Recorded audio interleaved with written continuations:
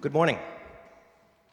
It's a great passage to look at here this time of year. I don't know why we talk about it this time of year. No, I'm kidding. If you don't know me, my name's Ben, and I'm one of the leaders here at City Church. If you know me, you'll know I have 4 children, and so every time one of them turned up, one of them came along, we'd make some kind of formal announcement for them. You know, we'd do something, we'd share a photo, we would give, height and weight and the time and date of birth, and we would give their full legal official name. Even Zeke joined our family when he was in primary school. We even did something for him here. There he was. See, this was at the family court when we adopted him, and the text that we put out with that adoption was, with that announcement was, introducing Ezekiel Benjamin Lynn, 7 years old, 4 feet 2 inches, 53 pounds, 9 ounces, adopted forever, February 3rd, 2014. Isn't that sweet? There we go. Put that up there in the second service to embarrass the poor kid. But that's really what we're dealing with in some ways this morning. This passage is a bit of a birth announcement, but instead of, height and weight, time and date of birth, we've got some other details. So we'll have to take a look at that, but first, let's go to the Lord and ask His help as we look at this passage. Lord God, thank you for your love. Thank you that you're with us all the time.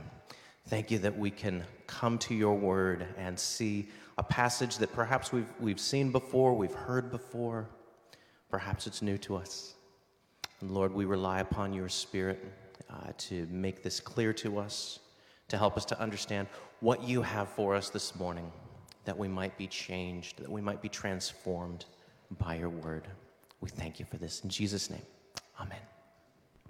So I've titled this talk, Jesus Has Come. What are you going to do about it? So maybe it's a birth announcement and a call to action. But if you look at verses 8 to 14, this is kind of the Jesus Has Come bit. And 15 to 20 are the what are you going to do about it bit. So let's start with Jesus Has Come. And I really see 2 main subpoints. So not trying to be too much like Mark here, but 2 points, 2 subpoints, all kinds of stuff here.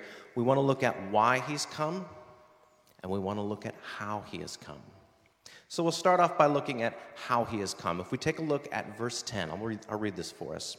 It says, "And the angel came to them, said to them, 'Fear not, for behold, I bring you good news of great joy that will be for all the people.'" Now, fear not. This is the 3rd time in less than 2 chapters in this Gospel of Luke that we've seen an angel appear, and every time the angel starts off with, "Don't be afraid." I think this would be a pretty overwhelming experience to see an angel appear before you, but it's not meant to terrify. It's not meant to overwhelm us, and I think we can see that in the reaction of the shepherds. They're not running away. They're not fainting. They're not freezing up here. But the angel gives them good news. He says, this is good news of great joy, and it's for all the people. Now, we're all individuals. We all have different tastes and different things that are interesting to us. So the idea of good news that's for all the people, that's a pretty big deal. I'll give you an example. Good news for me this year, my favorite baseball team won the World Series. How many of you put up your hands if that's good news of great joy for you? Okay, not very many. I'll try a few more. Penny's, the store, they're doing all-night shopping just so you can put your hand up if you think that's good news. All right, very good, very good. The Fast and the Furious movie franchise has announced they're done. No more movies. Okay, all right. On the other hand, the Marvel Cinematic Universe has announced 10 more movies in the next 3 years. So there's loads of things that we could look at. But good news is something that we can all differ on. You remember at the beginning of the lockdown how John Krasinski came out with the, Some Good News YouTube show? We all watched that. We're like, oh, that's sweet. That's really cool. And then he did 7 more episodes that I don't think anybody else watched. But that's how it works. So good news of great joy. This is something that's a big deal. It's an important thing. Verse 11 spells it out. And it says, "For unto you is born this day in the city of David a Savior, who is Christ the Lord." Well, now we have something to dig into a little bit and see what this good news is all about. We can see how the angel describes Jesus. He says he's a Savior who is Christ the Lord. There's three terms in there that we want to look at, right? Savior. He says he's a Savior. This is not really a term that we use outside of the church. You know, we think about a Savior, it's something that's kind of a fairly Christianese word. But a Savior is just somebody who rescues, someone who saves, someone who protects, someone who makes whole. Gandalf in the second movie, yeah, when he came and they were all under siege and he brought the army and yeah, he was the Savior there. That was a pretty cool thing. I think I remember that. But that's what a Savior is. The next term that he gives is Christ. And again, this is a word that we only really use with Jesus or if we stubbed our toe or something like that. But what does Christ mean? What does it mean? It's not a word that we use. It means anointed one. All right? So it's the same as the Hebrew word for Messiah. Now, in the Old Testament, we can see this because this is how the shepherds would have understood it. In the Old Testament, we can see that anointing was a sign that God was going to use someone for a special purpose. That prophets, priests, kings, they were all anointed. A great example of this is in 1 Samuel chapter 16, if you want to look back into the Old Testament there, where King David was anointed. He was proclaimed to be God's king over God's people. So that's what Christ means. And finally, we have the Lord, a Savior who is Christ the Lord. And this one here is probably the easiest one for us to figure out because he's talking about the Lord Almighty, the Lord God. So what we have, if we're to sum up what the angels are pointing to, it says that this is a rescuer who's designated by God for special work in the kingdom, who is also God himself. This is something that can only really point to Jesus. And so this gives us an idea of our first subpoint here. Why has he come? He's come to save, he's come to rescue, and he's come to do God's work of salvation. So if we look in verses 13 and 14, the angel says this is good news of great joy. And we see the proper response. This one angel is joined by a whole group of other angels.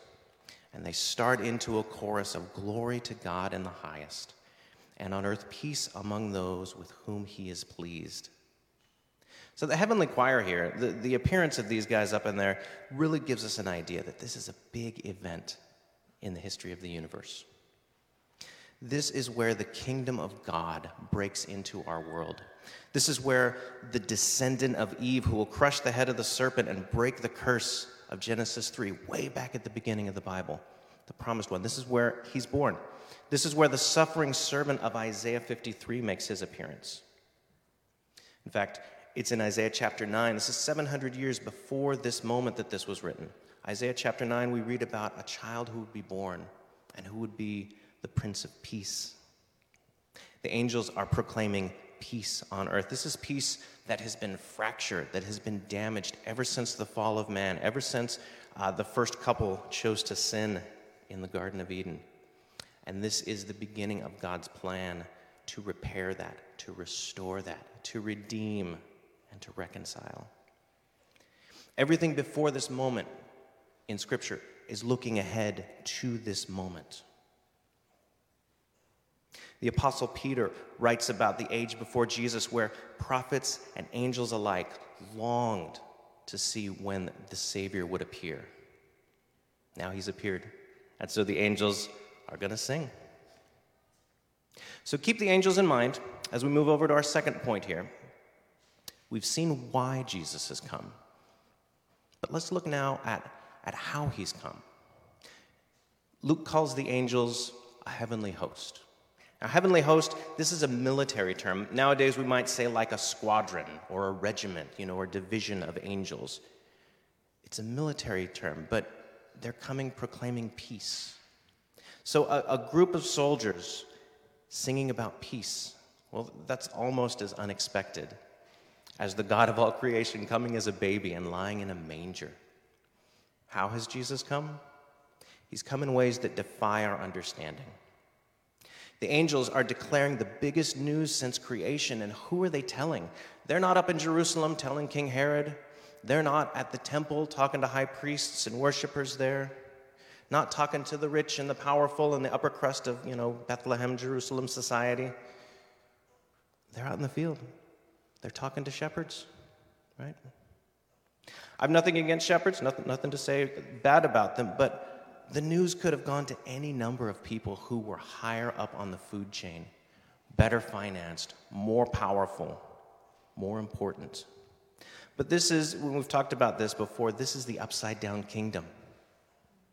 Mary sang about this in chapter 1 in the sermon that Mark preached 2 weeks ago.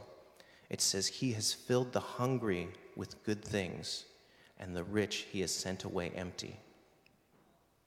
Now, why is that? Why is that? We like to look at that and say, well, that's because the hungry and the poor, maybe they're more virtuous. And I don't think that's it. I think it's because we're all poor. We're all hungry, right? It's when we let our own goodness and our good wealth, distract us from the fact that we're poor and hungry. The sooner that we recognize that we're poor and hungry, the sooner we see our need of this Savior.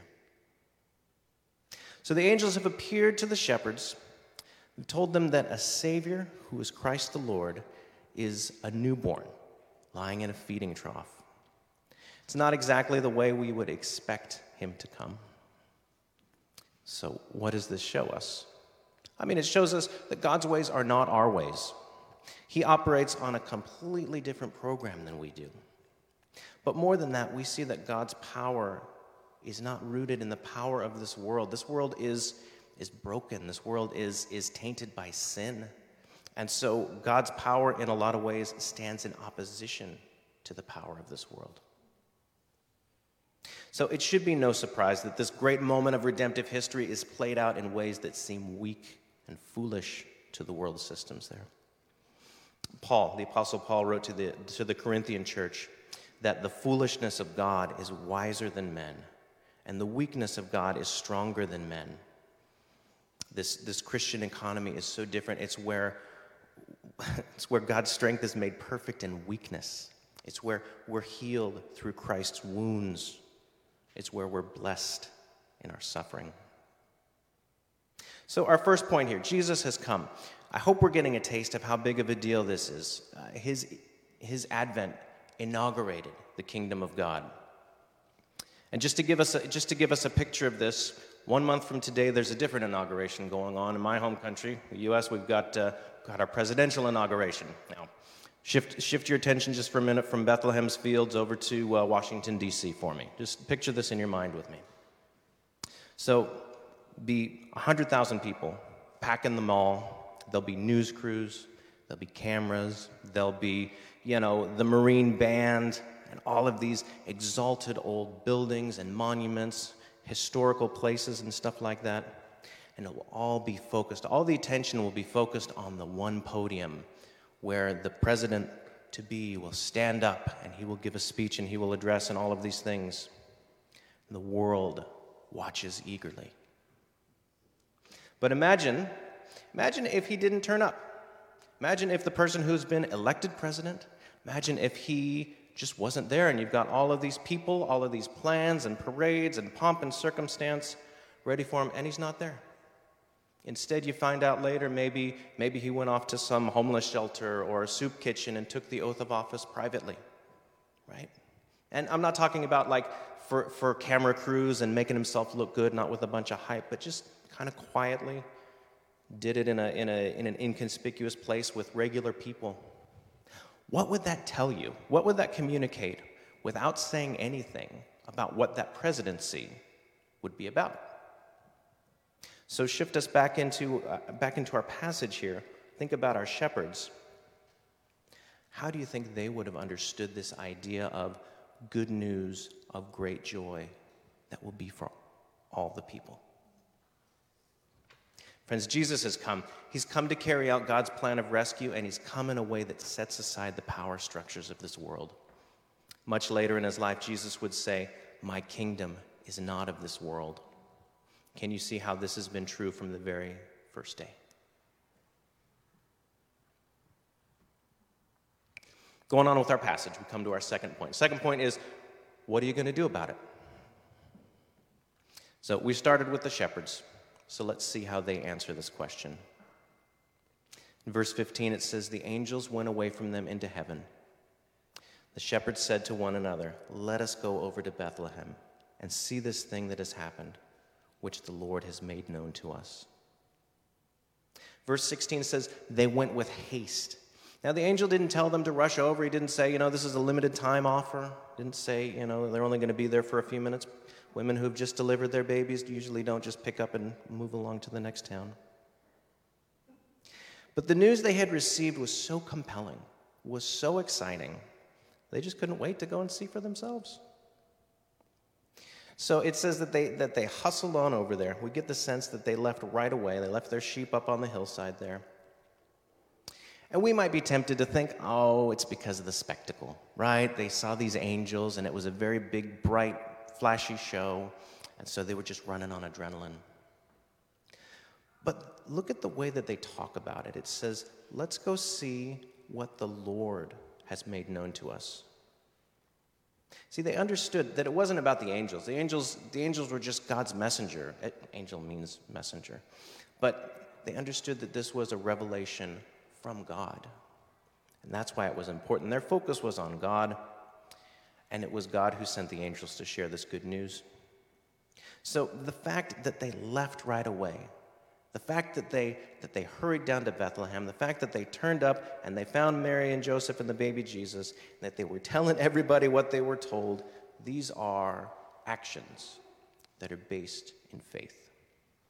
They believed the God of the Bible. They had confidence that he would follow through on his promise to redeem. They had hope and expectancy in all of this. So really, that's what faith is. That's what faith does. It leads them to action. This is faith lived out in the real world. If the shepherds had seen the angel and said, yeah, that's cool. Maybe we'll ask around about that tomorrow or the next day. Maybe we'll look into it then. What would that have said about the faith that the shepherds had at that time? But they didn't. They hurried down. Verse 18 says, and all who heard it wondered at what the shepherds told them. Now, we don't know how many people the shepherds told. The angel said, born this day. The angel said, a baby wrapped in swaddling cloths and lying in a manger. So Bethlehem probably wasn't a huge town, 1,000 people or less. But the shepherds probably had to go around and ask around, knock on some doors, try and figure out, does anybody know what this means? Does anybody know where we can find this child? So they probably knocked on a few doors, and then when they finally did turn up at this inn, probably would have been fairly disruptive, right? Bunch of shepherds coming in, and they're talking about an angel and lights and this and that. And so the all who heard from that verse could have included townspeople, could have included kind of the staff at the inn, the family that ran the inn, could have included the other guests at the inn. Remember, the angel said the good news was for all people. Maybe they wanted to start getting the word out as they went.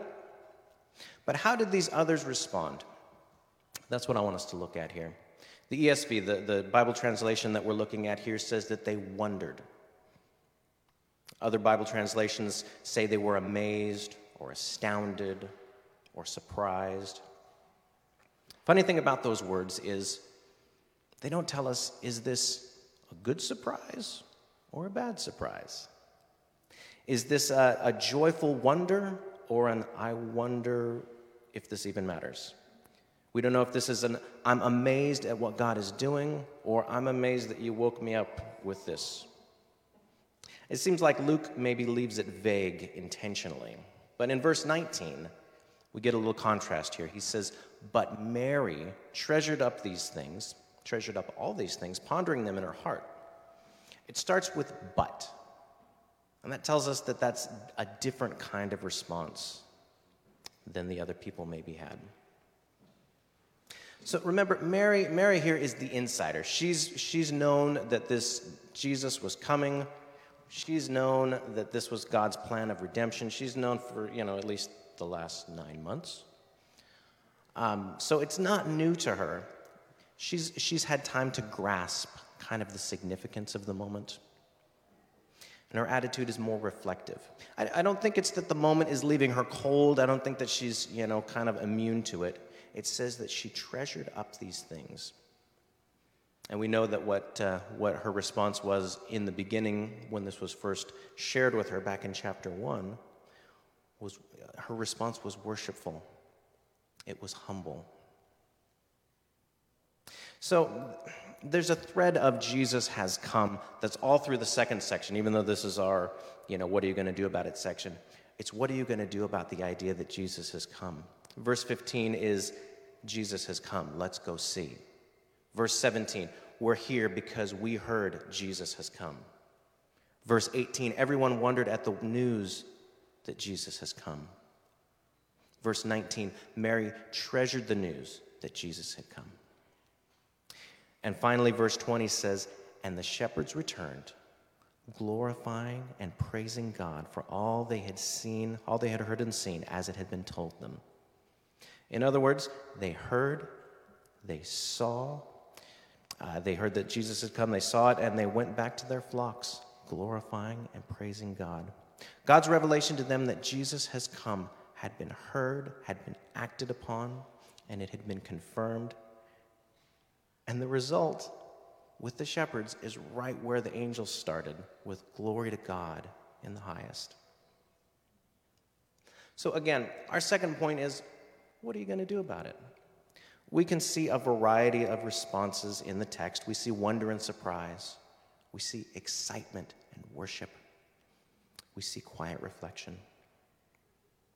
And now I think we really have the opportunity to look at these responses for ourselves.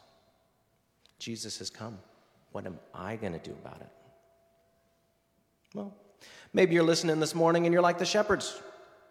Maybe this is just such an exciting thing that stirs you up. It energizes you. It stirs up your faith and it drives you to action. This is good news of great joy for all people. And you're in.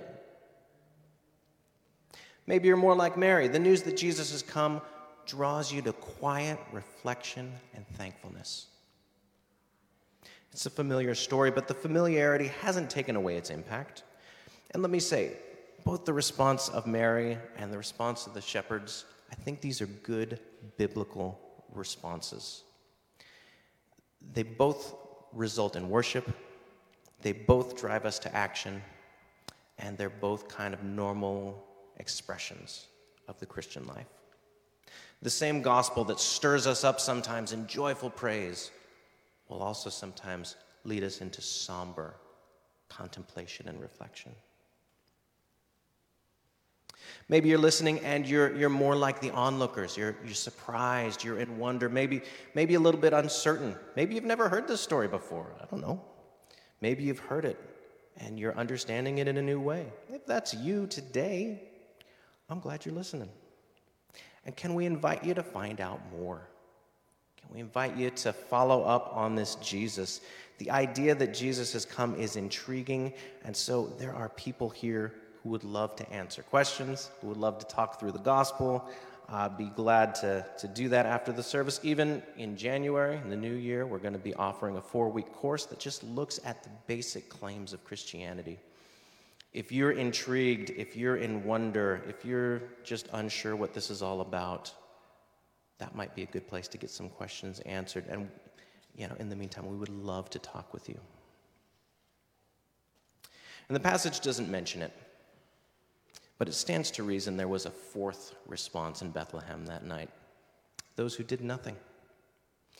Maybe you're listening today, and that's you. Maybe you don't see what all the fuss is about. And if that's you, again, thanks for listening.